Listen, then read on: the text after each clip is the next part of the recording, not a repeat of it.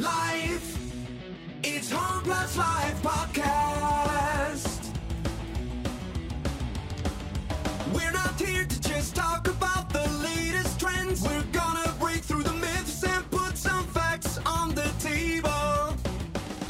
Cause when it comes to real estate, you need to be well informed. So now it's time to get serious and talk market trends. Here we go. Sure enough, we'll go down a rabbit hole and talk about something cool that has caught our attention. It's JTM. Welcome everybody, let's dive right in. See, I think the time that you need to be really concerned is when I get it right every single time. That's when you know that there's something going wrong with me. That's when I'll ask you if you'd like a peanut butter sandwich. Yeah, exactly. Because you've been abducted by aliens. Exactly. I've been taken over. Anyone listening, like, this will have been edited out by D, and as he's producing the podcast. But instead of hitting the Home Plus Life podcast intro button, she's hit the JTM intro to start the podcast, and then gone, oh wait, whoops, and my bad. This is episode 28, ladies and gentlemen. Episode 28. If she ever gets the button pressing right, we're going to administer the peanut butter test to see if she's been abducted by aliens. Yes. Yeah. And I know some are going, what's the peanut butter test? She hates peanut butter, so if we administer the peanut butter test and she eats it, then she's an alien. She's been body snatched. That's right. Yeah. This is a predetermined test that we've agreed upon just to test, and if anybody's. If I've ever been body snatched. Yeah. If she's an alien and been replaced. All right. So we're going to be talking build to rent. Yes. It's kind of an interesting topic, build to rent. I'm looking forward to this one. Well, I'm excited for you to actually, educate me, given the fact that this is the first time that I've read the run sheet. It's not actually common in Australia. There's only maybe half a dozen projects across Australia. So we'll get into that and I'll explain what it is. Cool. And then the whole, it's the peanut butter test on society, isn't it? AI taking over. Yeah, that's a long road to draw. But we're going to talk about AI and taking over. AI is taking over. We're going to talk about where AI is at right now and what the future I don't see it as like. taking over. I see it the possibility and potential of people being able to upskill. But that's just my personal opinion. We'll talk about that. But let's go and hear from our sponsors. Yeah, let's see. The pressure's on. Can she get the right button? Ready to sell your home? Don't make the rookie mistake of jumping in blind. The first step on your journey is critical: research. You need to know what your house is really worth to get the best deal. And that's where checkmyhouseprice.com.au comes in. With a free house price report, you'll get all the juicy market intel, recent sales data, and other must-have info to help you win big when selling your home. Don't gamble on your home's worth. Make checkmyhouseprice.com.au the first step in your successful selling journey. Visit us today and get your free house price report. Sorry, I was just reading the run sheet. What is declingen? What? Where? Huh? You've got BTR starting to become more viable due to investment declining. Declingen. Yeah. It's a typo. Yeah. I'm it's really concerned that Probably your spelling caused by is starting to really decline. Is it supposed to be decline? I'm guessing it's supposed to be decline. Declining. Oh, okay. So we... Yes. Right, okay. Well, I'll forgive you. Yeah. Still not acceptable, but I'll forgive you. All right, so build to rent. Yes. Obviously, it's pretty, it's pretty self-explanatory. Is it? How about you explain it then? What is it? Well, that people build to rent. No, not so out. much people. So when we're talking about build to rent, Or governments build to... No, more corporations, commercial entities. So is this what you were talking to me the other day yes, about? Yes, Right, absolutely it is. So essentially, at its core, a company will come along and they will typically build an apartment building. Yeah. Right. And rather than sell it off, traditionally in Australia in particular, they've sold off 70, 80+% of those apartments. Mm-hmm. This flips it on its head where they build the apartment building specifically to rent it out and to manage it themselves and control it and run it. would this not sort of fall into the whole, like in America where they've literally got companies that own... Very popular in Europe, very popular in the States. Yeah. Yeah, it is. And look, there's some pros and cons to the model. A lot of people do complain about the upkeep isn't there because there's no one actually policing it. Well, that's one of the problems that we're facing in Australia. There's legislation in the UK and the US on how it needs to be managed and handled. And yes, there is a problem with the policing of it, which is one of the cons, right? That's one of the downsides is you've got corporations that, for the most part, can be faceless and hard to track down and hard to hold to account, that are running these apartment buildings and people's homes effectively, and it's very hard to police.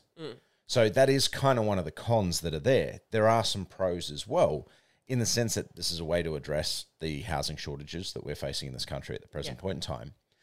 There's a lot of security that can come with it when they're run properly. And I stress, most of the pros we're going to talk about are all under the caveat of when they are run properly. Yeah. Because one of the big benefits that people have reported in Europe and the US is longer term leases. So they can have that security, they can have that stability. And that long term lease can also lock in their rent for longer periods of time and so forth. So that means that there's that greater level of security, which I can see appealing in a market like what we've got in Australia at the moment, particularly in the capital cities and the main metro areas, where there is a bit of a rental squeeze on and a rental crisis happening. And there's a housing crisis in general. One of the big cons or concerns is a lot of these build to rent or BTR apartment buildings are being built for the higher end of the market. Yeah. They're building these kind of communities. And if you imagine it like an apartment building that is designed to be a community, much like a retirement community or retirement villages, but aimed at younger people. And so it has all of the facilities, it has all of the, like the pools, the gyms, all that sort of stuff that a younger demographic would want. Yeah. So isn't that kind of sort of what NRAS is? No, NRAS is affordable housing dictated by the government. Yeah. Yeah. And it's standalone housing. Yeah, but there is some apartments, but it's not NRAS because this is commercially owned and run. Yeah, but that's what I'm saying, that it would be similar sort of thing. It's just not the government that's owning it. It's commercial. Well, I mean, no, because the government doesn't own NRAS properties. The government is effectively helping build them at a significantly cheaper rate. Right. Right. And they're incentivizing investors to build them. That's my understanding of NRAS. I could be wrong on that, but I haven't dived deep into that. Yeah. But that was my understanding when it first came out. Right. And I was a real estate agent when it first came out, so it could have changed over the years. But this is commercialized housing in the sense that a company is running this to make a profit. Yeah. Right. And that's a good and bad thing. Obviously, the better the the better the facilities are upkept, the higher the rents they're going to be able to charge. And so there's an incentive there to upkeep that. That's assuming that we don't have a housing crisis like what we do now, where the supply and demand is so out of whack that you could literally probably put up a cardboard box and charge rent on it. Yeah. Right. And so is this going to be the solution to the housing crisis? No. It could be a factor in alleviating some of the stress. I would say it would be, it would turn down the pressure valve. I think so, a little bit. I think it's got the opportunity to do that. Currently around Australia, there are 1,859 apartments across 6 projects, and 4 states have them as at February of 2023. So we've got 3 pilot projects approved in Brisbane. There's some in Victoria, and I think there's one in New South Wales. Because when you think about it, it would make sense that you would have... So if you've got people in the city or closer to cities, because let's face it, there's a lot of people who do rent closer to the city because, it's easier. That's where they're needing to be close to because of work and the likes. So to have something close to the city and have those pilot projects in Brisbane, I would be interested as to how many apartments are going to be there. Well, there's 1859 apartments across 6 projects. So, I mean, you'd say 300 apartments per project is just as an average. Yeah. So, but how many? I suppose the other thing too that it does come down to it here in Australia, we do really have that whole, like we aren't big apartment dwellers. Yeah, look, I think that's changing. We've got space. Yeah. And having somewhere for the kids to run around, having the ability of, because, there's a lot of older people who help out looking after the younger kids who tend to live further out because they're wanting it not to be noisy and all the rest of it. So I just, there may be a shift happening when it comes to the cultural side of living, not just in a city, but also in an apartment block. Because, I mean, quite honestly, I look at it and go, yeah, it would be great on some level because, if I'm wanting to go out for the night, I don't want to have to drive. So I have the ability of just going downstairs and walking out. I don't have a garden to look after, to upkeep. I don't have to worry about the grass dying. Yeah, look, and I don't have to worry about roofing. I don't have to worry about all those things because it's all part of the body corp. But at the same time, I also look at it and go, there's only a certain amount of places that you can actually go before you just this apartment is not big enough. Yeah, and look, and I think you're coming at it from the fact that we're a family of 6. And there's that can get quite claustrophobic even in a 5-bedroom house, right? So I get where you're coming from, but I think there's a massive shift that is happening because people are valuing quality of life more than owning property in a lot of areas around Australia. And I think part of that too is that as millennials, we've been told we can't own property, like we're never going to be able to afford it. Well, the other thing too is that type of living is huge in Tasmania. I know that for a fact, that even though they go and do up their houses and stuff, everywhere in Tasmania is close together. No. I'm talking about the whole, you work to have a lifestyle. Yes. You don't work in order to keep a house. And that's very much Europe as well. Yeah. And a lot of parts of Europe, because going down this BTR rabbit hole, I started to look at where it was working. Yeah. And a lot of European countries do not have the same obsession with owning property as what Australians do and what Americans do. And there's a lot more emphasis on living life and enjoying life rather than working your ass off to own property and putting yourself in all that kind of debt. And in fact, I saw somewhere in some countries, only 30% of the population actually own property, which is ridiculous. Like it's well, the other thing too, when you think about it, it's ridiculous to us. Like it's insane. It would also be a flip because, like you're saying, in Europe, it's majority people rent. Yeah. Which means that in some countries in Europe. Yeah, there's not that demand there, but they know that they need to house. So therefore, having a commercial development actually happen where it's just there to rent. Yeah.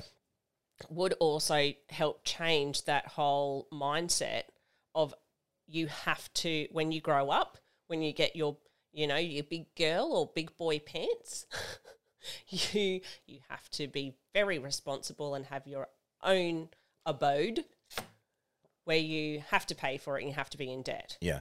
And if you look at it, like if you go back to one of the points we made when we were talking about the buying a castle, I think at 24, in the buying a castle episode, one of the key considerations was there's not the same capital growth. And that's because there's not the same drive to own property. That supply and demand issue is not as much of an issue in Europe as what it is in Australia in a number of areas. So, look, I think there's pros and cons to it. I think that there's a lot of people that will embrace that lifestyle. I think, there's, when you think about all of the chores that go along with maintaining a home, right? And if you own it, you're on the hook for that. Yeah. Whereas if you're leasing it, you're not.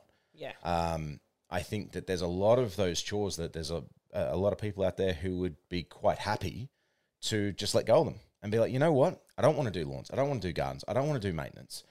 That can be the building management's problem.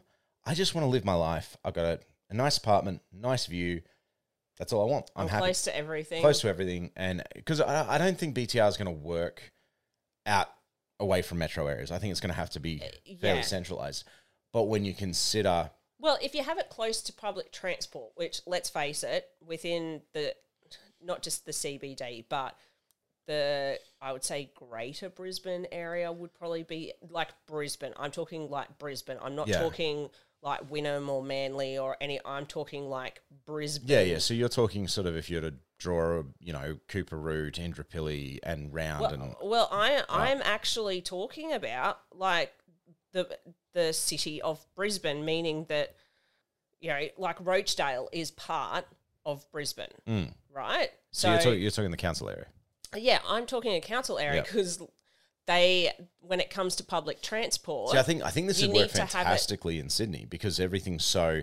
I mean, Sydney's one of the worst planned I'm surprised that Sydney doesn't already do it. They've got a pilot project. Build to rent has not been a thing in Australia until recently because it hasn't been economically viable, right? It hasn't been something that they can make a profit from.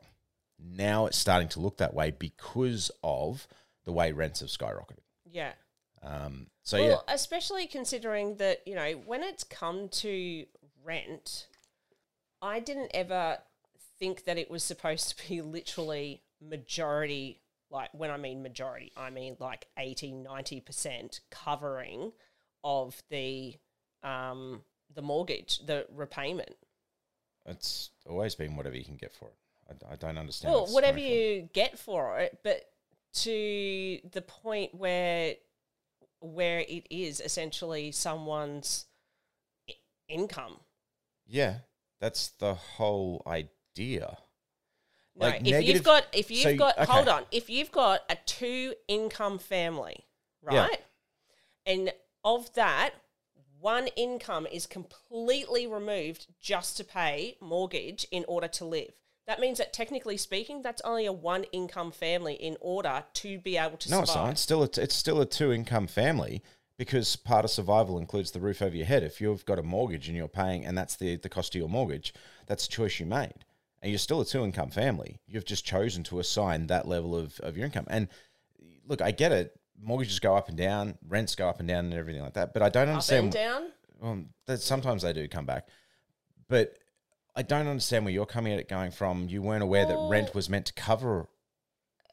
I just didn't believe that it was supposed, like literally covering that amount of. I'm sorry, but mortgage. that's no, absolutely it should be. Like if you're an investor, only if you've got income coming in from elsewhere, do you really want to be engaged in a negative gearing situation, right? Negative gearing is when the rent that is you're being paid falls short of what you're paying for the property, and there's some sort of tax fancy shit you can do to lower your taxable income, right? As a result of that. That's effectively a very poor layman's explanation of negative gearing. I'm not an expert on it. But a positively geared property is a property that's paying you, right? So it becomes a source of income for you. Maybe it's because there's been, because it did have such a massive jump in quite a short period of time. There's always been positively geared properties and negatively geared properties. It's literally just because of what people have paid within the area that has just, when it comes to rent. Supply and demand. You're not getting what I'm saying. Anyway, moving on. I'm not, but what you're saying is... Anyway, moving on. So, perks. Yeah, look, I mean, there's some perks to it. There's greater facilities, greater community. All of this is managed, right? So it's just there for you, just to use and enjoy and engage with. There's a stability we talked about before with longer-term tenancies and that consistent management as well. The fact that there's less chores, which I know will appeal to a lot of people. Obviously, you're paying for it, but that does appeal. The downsides are, look, what we're seeing at the moment is they're targeting high-end. So it's not going to solve the bottom end of the supply and demand crisis. Which is a bit stupid. Well, it is and it isn't. I mean, for pilot projects to work and gain momentum and to gain that branding and that recognition and that positive spin in the marketplace, you kind of have to start with the high end and then you bring in the lower end because then people have that idea that this is going to be really good. If you start at the low end, people are going to accuse you of building slums. I just hope that the way that they look after the high end is the same as the way that they look after the low end. It won't be the same. It costs more to look after the high end. But what I mean is that the same effort that they put in, not costs, effort. Effort requires cost. This is a capitalist economy. This is true. So I just look at it and just go, this is another utopian way of looking at things. No, it's not a utopian way of looking at things at all. Essentially, the higher end stuff will have more facilities. They'll have a higher finish on things and a greater level of community, greater level of that's not what functionality in the community. I'm talking about the lower end will literally just be a building with an apartment. No, that's not what I'm talking about. When I'm talking about effort, I'm saying that if a high-end person goes, my tap is needing to be fixed, they get the same level of service for the person that lives in the lower end going, my tap needs to be fixed, as opposed to going, we'll get to that, but we'll go on this straight away.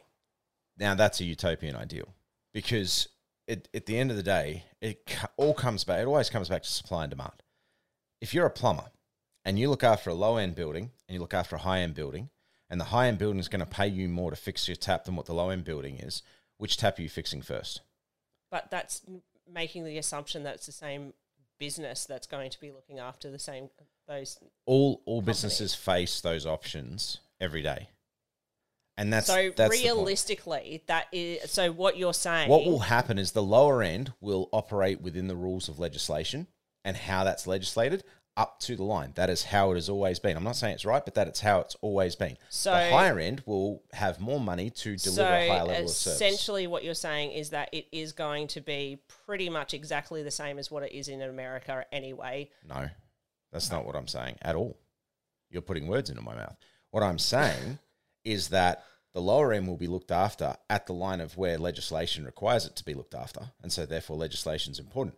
Higher end will get greater levels of service because they're paying for it. You get what you pay for. And that is as true in housing as it is in chocolate bars. Yeah, still, I'm just looking at this going, it's all well and good to go, we've got people in houses, but then it still leaves, if they have, and I mean, it's happened here in Australia. Already it's happened when it comes to, look at how many old Queenslanders that were bought around Cannon Hill, the Gabba, Morningside, all there in order to house students, right? And those students were going, look, there's 8 of us living in this, house that originally should have been only housing, 4.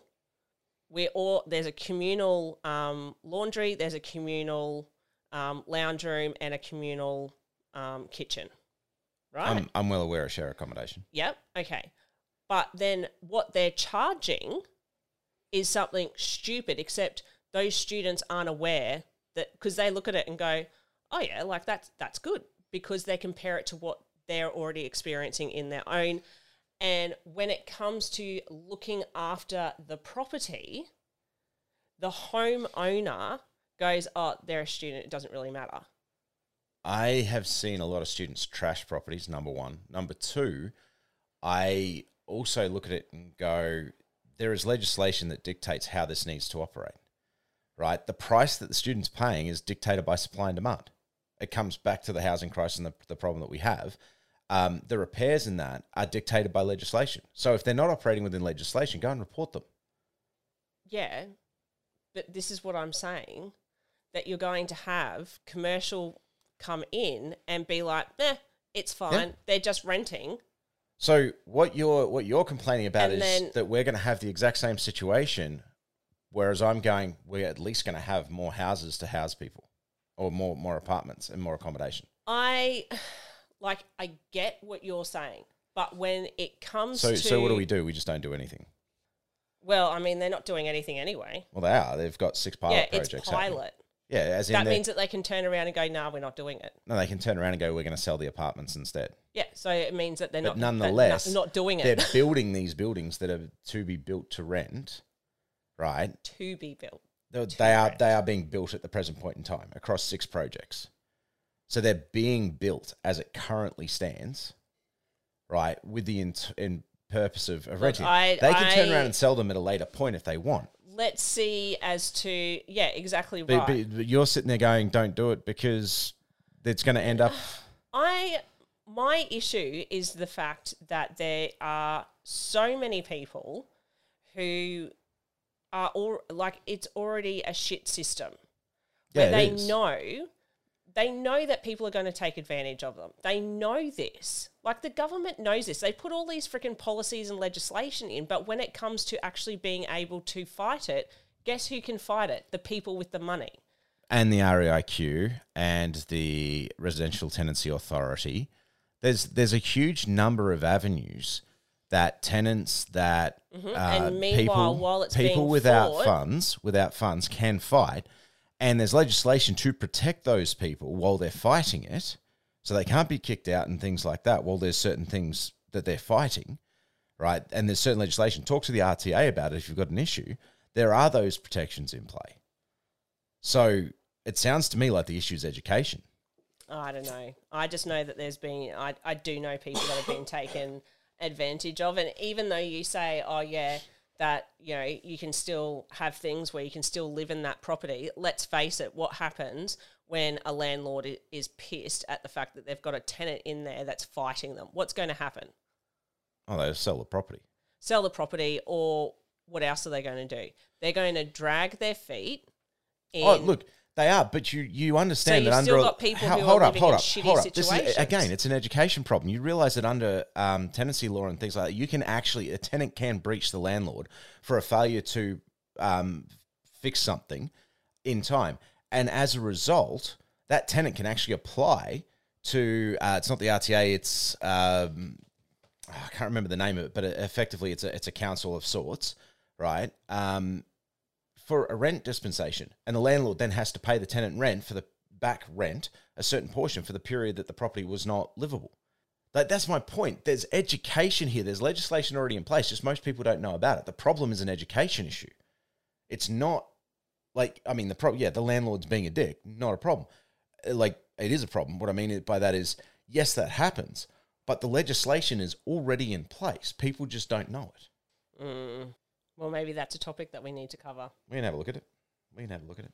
I think you were hoping that this would be a bit more of a perkier... Oh, you're just being difficult.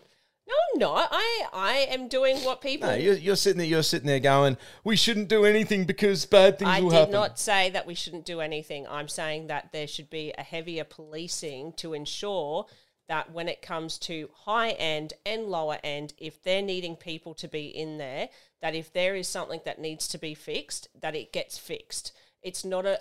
And that's my point, is the legislation already exists for that. And there is recourse for tenants for that. There's a lot of it. It's just people don't know it and they just accept it, or they go, you know what, I can't be bothered. And they just put up with it.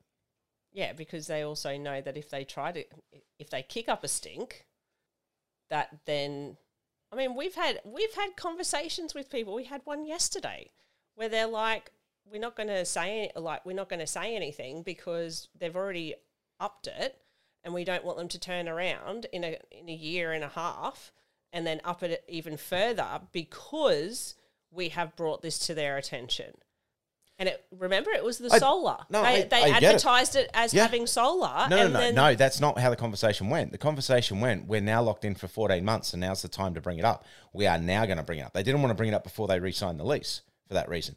Now they've signed the lease, they're going to bring it up because they're locked in for 14 months. But even still. Like, I get it. I get what you're saying. Like, even though they were going to go and re-sign, the fact that they didn't bring it up even for that period of time, whether it be 6 months or whatever, that they didn't bring it up, even though it was advertised as having solar. Do you know what the solution to that is? If you're not happy with the legislation, you know what the solution to that is? What? Build more houses. Because then it is, because then it evens out the supply and demand. There is more supply than demand, and therefore the tenant has the power to turn around and go, you know what, I'm not going to renew, I'm moving. There's never going to be enough housing. Well, anyway, it's time to move on because we've gone way over time on this one. Let's go JTM. Let's see which rabbit holes we're going down in this episode. It's time for JTM. It's J-Thought Moment. It might be drinking whiskey, woodwork, smoking meat, podcasting, story writing, treasure hunting, you name it. What really grinds my gears, singing, playing TV shows. As you can see, nothing's off limit. It's JTM, J-Thought Moment. JTM. What will be his next shiny object? JTM. It's time for this week's J-Thought Moment. Right, this is a passion of yours. Oh, yeah. I love it. And I have been on this bandwagon as well. I just don't have the flair and enthusiasm like you do. But I do look at it and go, oh, this makes my job so much easier. Considering that I do the execution of a lot of the content creation and posts and stuff for people that we do work for. Yeah. And I do find that it does make my life easier because sitting there going, oh, I need to think of like 5 articles that I need to write. It's such a good springboard. I can't do it. But then giving the outline, going, help me, and then it giving you prompts, potentially even writing the whole article for you itself because you prompt it as to what you're needing for it to. We're talking about AI for anyone going, what the hell is she talking about? Yeah. Look, and I think, there's so much talk out there and media love a sensational headline, right? Like every time something AI comes up, you can almost bet the house on the fact there's going to be pictures of red-eyed robots and mentions of Terminator and Skynet and all this sort of stuff. Warning, exactly. Robinson. Like it's and so this is there's this idea that AI is going to take over.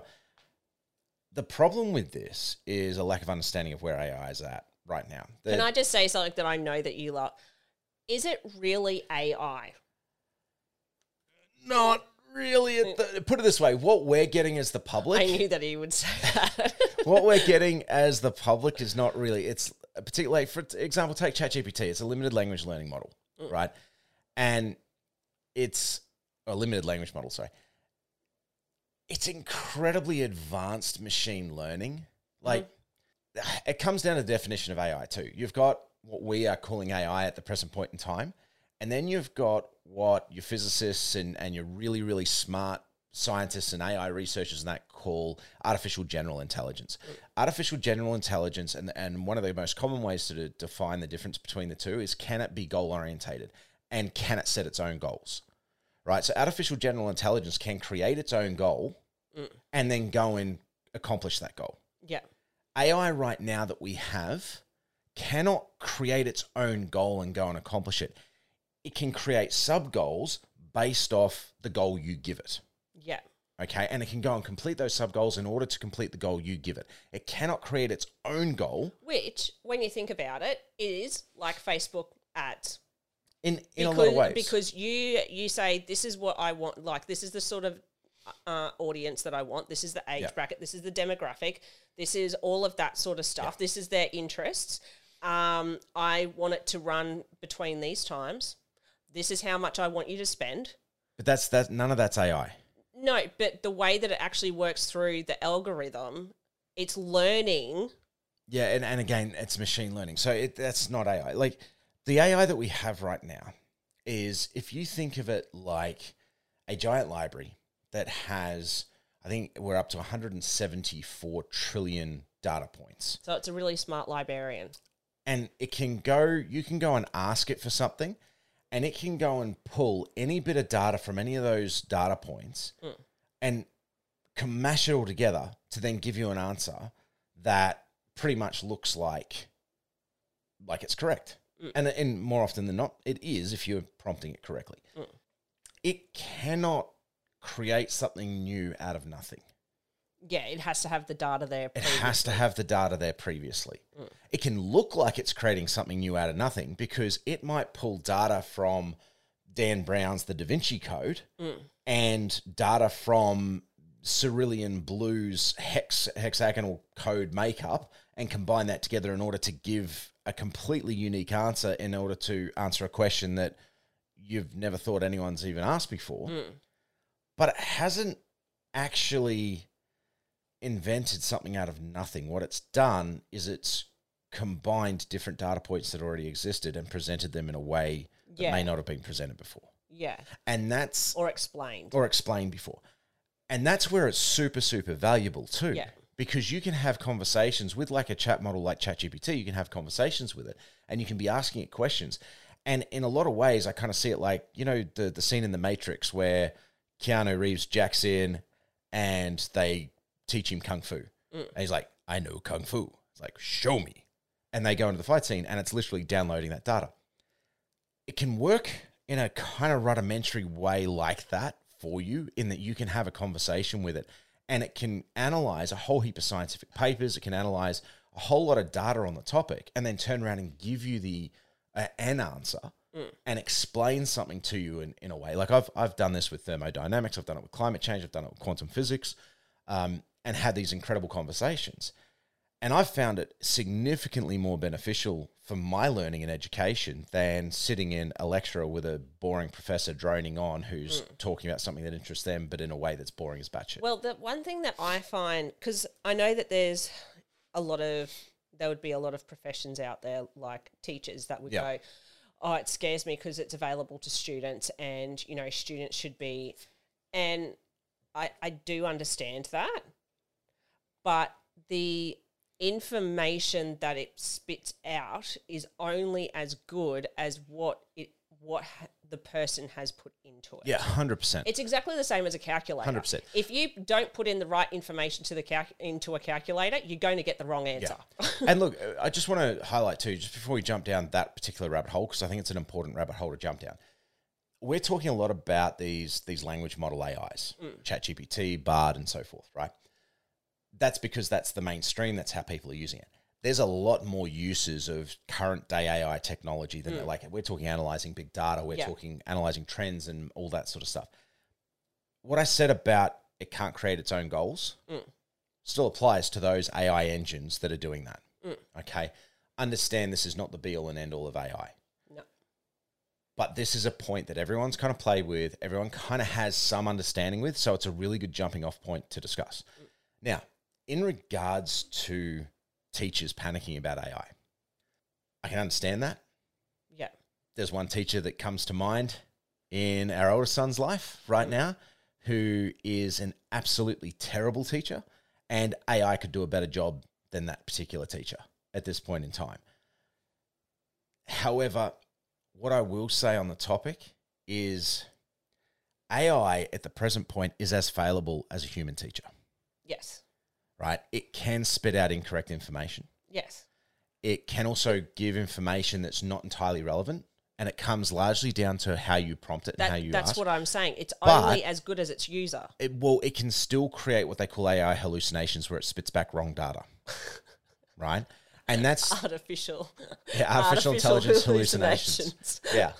I'm getting jacked in, man. Yeah. Well, it's like I'm not jacked up. I'm jacked in. Well, when you think of hallucinations, it's not real to begin with, and that's what artificial means. Yeah. So it's artificial.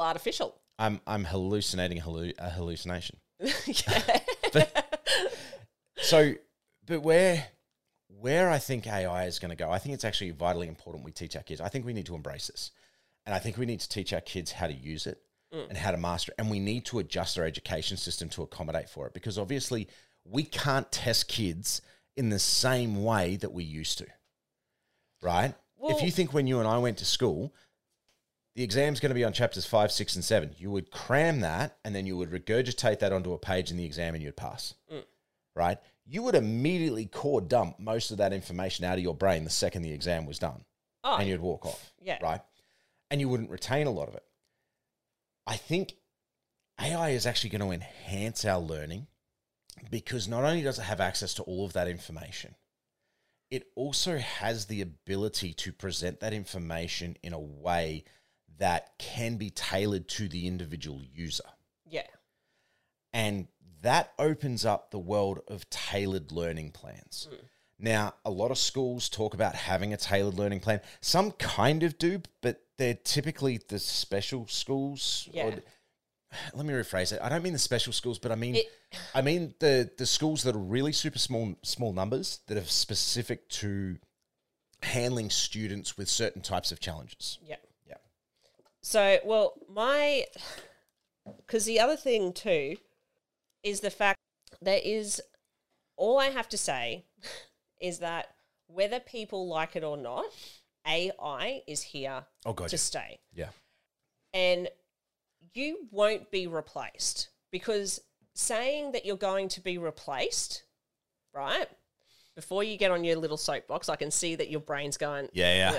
Quickly, get it out, because I need to correct what you've just said. So it's not going to replace you. If you have a job where there is space in order to add this to make you better or make your life easier or tasks easier, then it should be utilised. You should understand how to do it now, because you understand how to do it now. It means that when it does become to be implemented within your workplace, you've got it covered. You're on it, and you need to understand it. But look, I'm gonna fix. And hold on, because you're. But you're if wrong. you have, well, yes and no, because if you have there's something an absolute that is, if you have a job that is labour intensive. Now, when I mean labour intensive, I mean tradies. Yep. Right. So there's parts of their job, like social media and everything like that, okay, some of them will want to be a part of, right? That they need that. So AI will help you to be able to do that. But when it comes to actually doing their job, connecting a pipe to another pipe, there needs to be human hands. No, there doesn't. Machines already do it.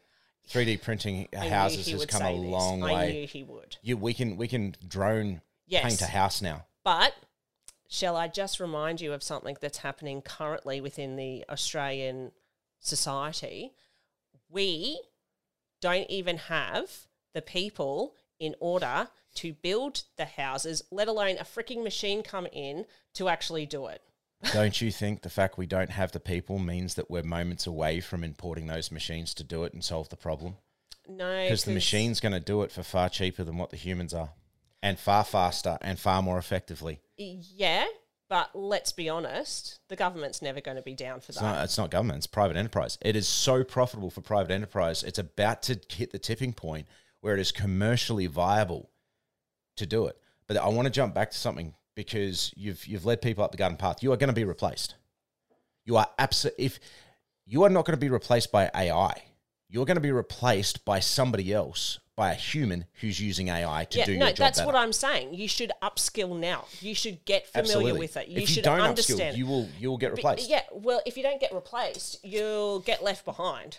Yeah, which means that if you're wanting those promotions, if you're sitting there going, oh, why didn't I get that? But it'll most likely be because you haven't upskilled, which is normally the reason why people don't get promotions, is because you haven't upskilled to the point that the company is needing you to be at. Oh yeah, don't get me started on that. They don't have... number of people who complain, I get looked over for promotions. They don't have the money in order to be able to spend on upskilling you, so they go with the next best option. Yeah. Whether that person is good enough for the job or not is irrelevant. It's the fact that they have the knowledge that you do not.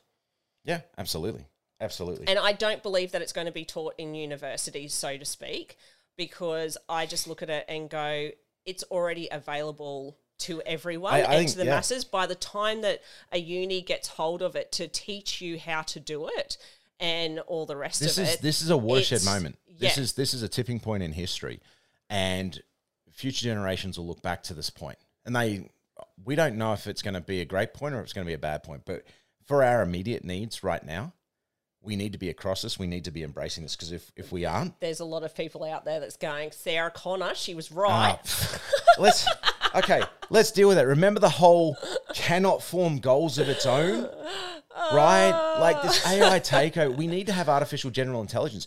Do you know, one of the precursors, in order for us to create artificial general intelligence, we need to understand how the human brain works and how consciousness works. Yeah, we don't. We have no idea how consciousness works. We have a hard time even agreeing on a definition of what consciousness is, let alone figuring out how it works, right? So this whole Terminator bullshit is exactly that.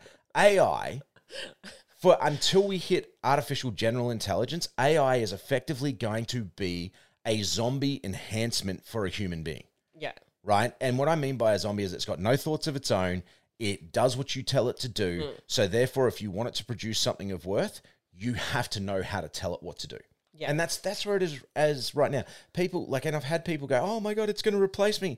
And I've given seminars and people are like, "Oh, but then it's not getting my voice." I'm like, dude, well, teach it. Get a video, transcribe it, upload it and say, "This is my voice," and watch it rewrite in your voice. Yeah. But it doesn't know your voice without you telling it or giving it the example. Yeah. And if you start a new conversation with it, it won't remember that. Yeah. Like this is, so many people don't understand how far away from AGI we actually are. And that AI right now, it's a zombie. It has no thoughts for itself. It can only do what we tell it to do. And that's, I think... Well, it goes with any computer. Any computer is only as good as its user. So if you're sitting there going, it's not printing, it's not printing, it's not printing, have you looked as to whether you've set it up properly? Well, don't even start on that one. I had one of those back in my tech support days. If turning it on doesn't help, try plugging it in. Look, I think AI is a significant enhancement. One of the things that I've always been... Hold on. How long were you on that phone call before you were like, is it turned on?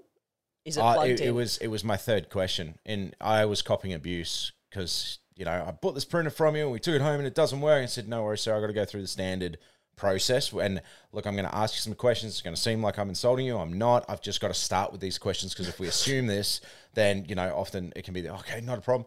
I turned around and said, "Right, is the printer plugged into the wall?" "Of course it's plugged in," and I'm copying abuse. I'm like, "It's all right, sir, no worries."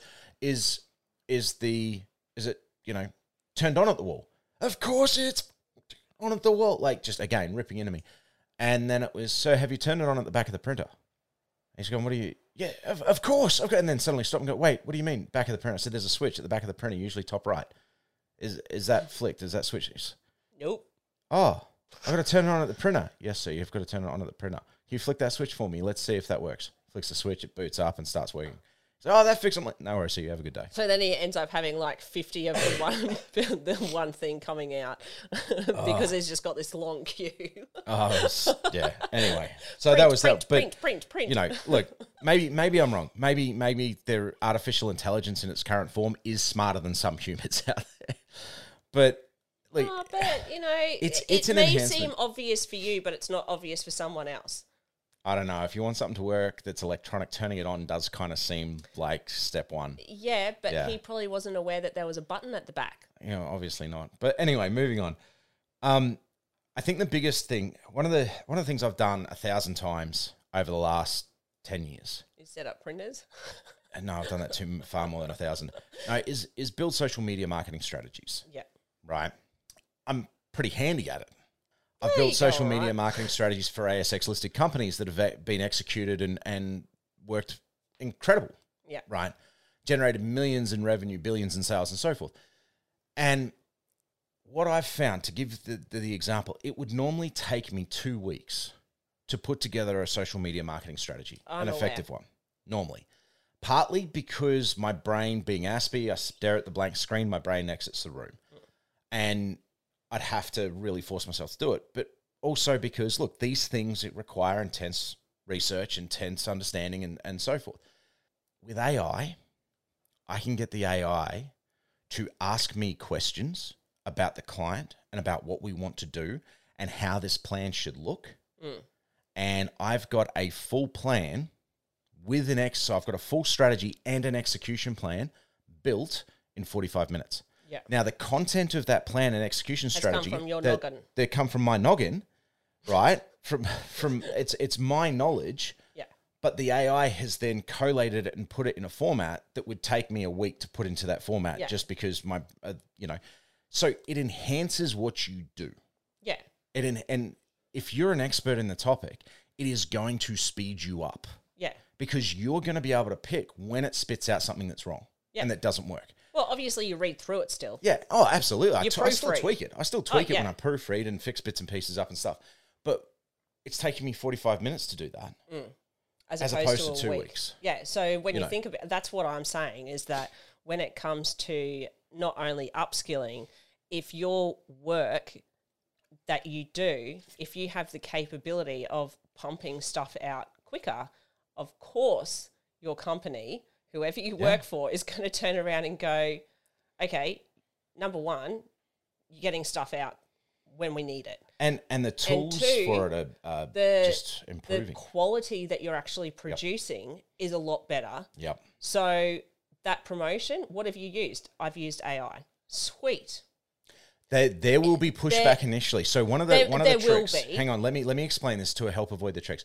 One of the tricks will be, so it's not you, it's the AI. No, it's me. The process that I use to ensure that what it's pumping out is my smarts. Yeah. Right, my strategy. But it's not plagiarism. It's not plagiarism, but it's not even that. It's if you walk up to the AI and you say, "I want you to write me an article on headphones," it'll spit out an article on headphones, and it'll be generic as all hell. Oh yeah, like it'll explain to you as to what headphones are. It'll be beige, and it'll be boring. If you go up to it and you say, "Hey, in a minute, you're going to write an article on the differences between the latest Bose noise-cancelling headphones and the latest Sony noise-cancelling headphones. And in order to get the information to write this article, you are going to ask me a series of questions about these products and the differences between them. One question at a time. And then once I've answered all your questions, you're going to analyze the information I give you, and then you're going to write the article." Yeah. Right? That article is then going to be super specific, super accurate, as long as you're accurate. Yeah. And it's your knowledge. It's like having an executive assistant with all of these different skills, right? It's your knowledge coming out. The AI is just putting it in a format that you probably couldn't put it in anywhere near the same level of efficacy. Yeah. And that's the value of it. It's not about replacing your knowledge. And there are thousands of people, millions of people out there who are using it to replace their knowledge. And a lot of them have turned around and gone, "Oh, it's shit. It's pumping out crap." Well, yeah, that's because you're asking it crap and you're not giving it the expertise. It's because you're crap. Yeah, pretty much, right? So if you're using it to drag that expertise out of you, it's going to then be able to create whatever it is you need to create far faster and far more accurately than what you could if you were doing it as a human who gets tired and fatigues and so forth. And that's where the super benefit right now is, in my opinion. I mean, there's all the benefits of being able to chop up videos and products that, will create reels and products that will create imagery and replace imagery. All that, those AI, they're awesome. Yeah. I'm loving playing with the new Photoshop AI background replace. That's a lot of fun. But in day-to-day in work life, particularly in business, and even if you are a trader who wants to grow their business, go and build a business plan. Get it to ask you about your business, right? And have it build you a business plan for you to execute. Like, this is the value of AI today. And where you would hire a lot of people and pay a lot of money, the AI can actually fill that gap for you. Yeah. Again, upskill people, get amongst it. Yeah, it's incredibly valuable. Okay, well, we'll see you around like rissoles. Yeah.